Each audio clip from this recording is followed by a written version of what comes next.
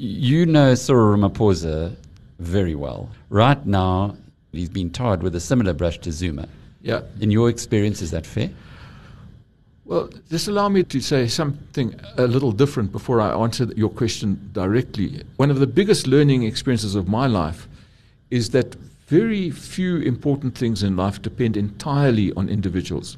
Certainly individuals matter, but individuals work collectively. My intense experience with Cyril Ramaphosa was, of course, in the gold mining industry.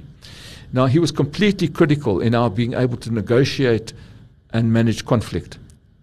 But on the other hand, when it came to a really innovative wage deal where we said we couldn't raise wages except if we increased productivity, and so the wage link was linked absolutely literally to productivity. For every percentage increase, we had to get an extra ton of gold in the case of Anglo Gold.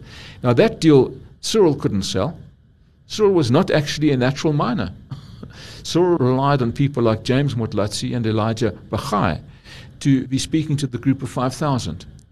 On the other hand, without Cyril, there's no way we would have got to the productivity. So you've got to see people in context, and that is the way I see him. Journalists have got plenty of stupid phrases, but they've got occasionally some good phrases.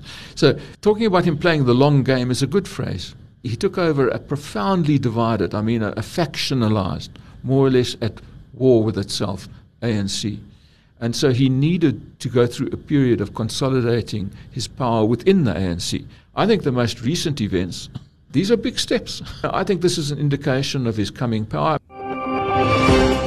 This moment of clarity comes from one of thousands of interviews you'll be able to access by downloading the free biznews.com app in the Apple or Google Play app stores.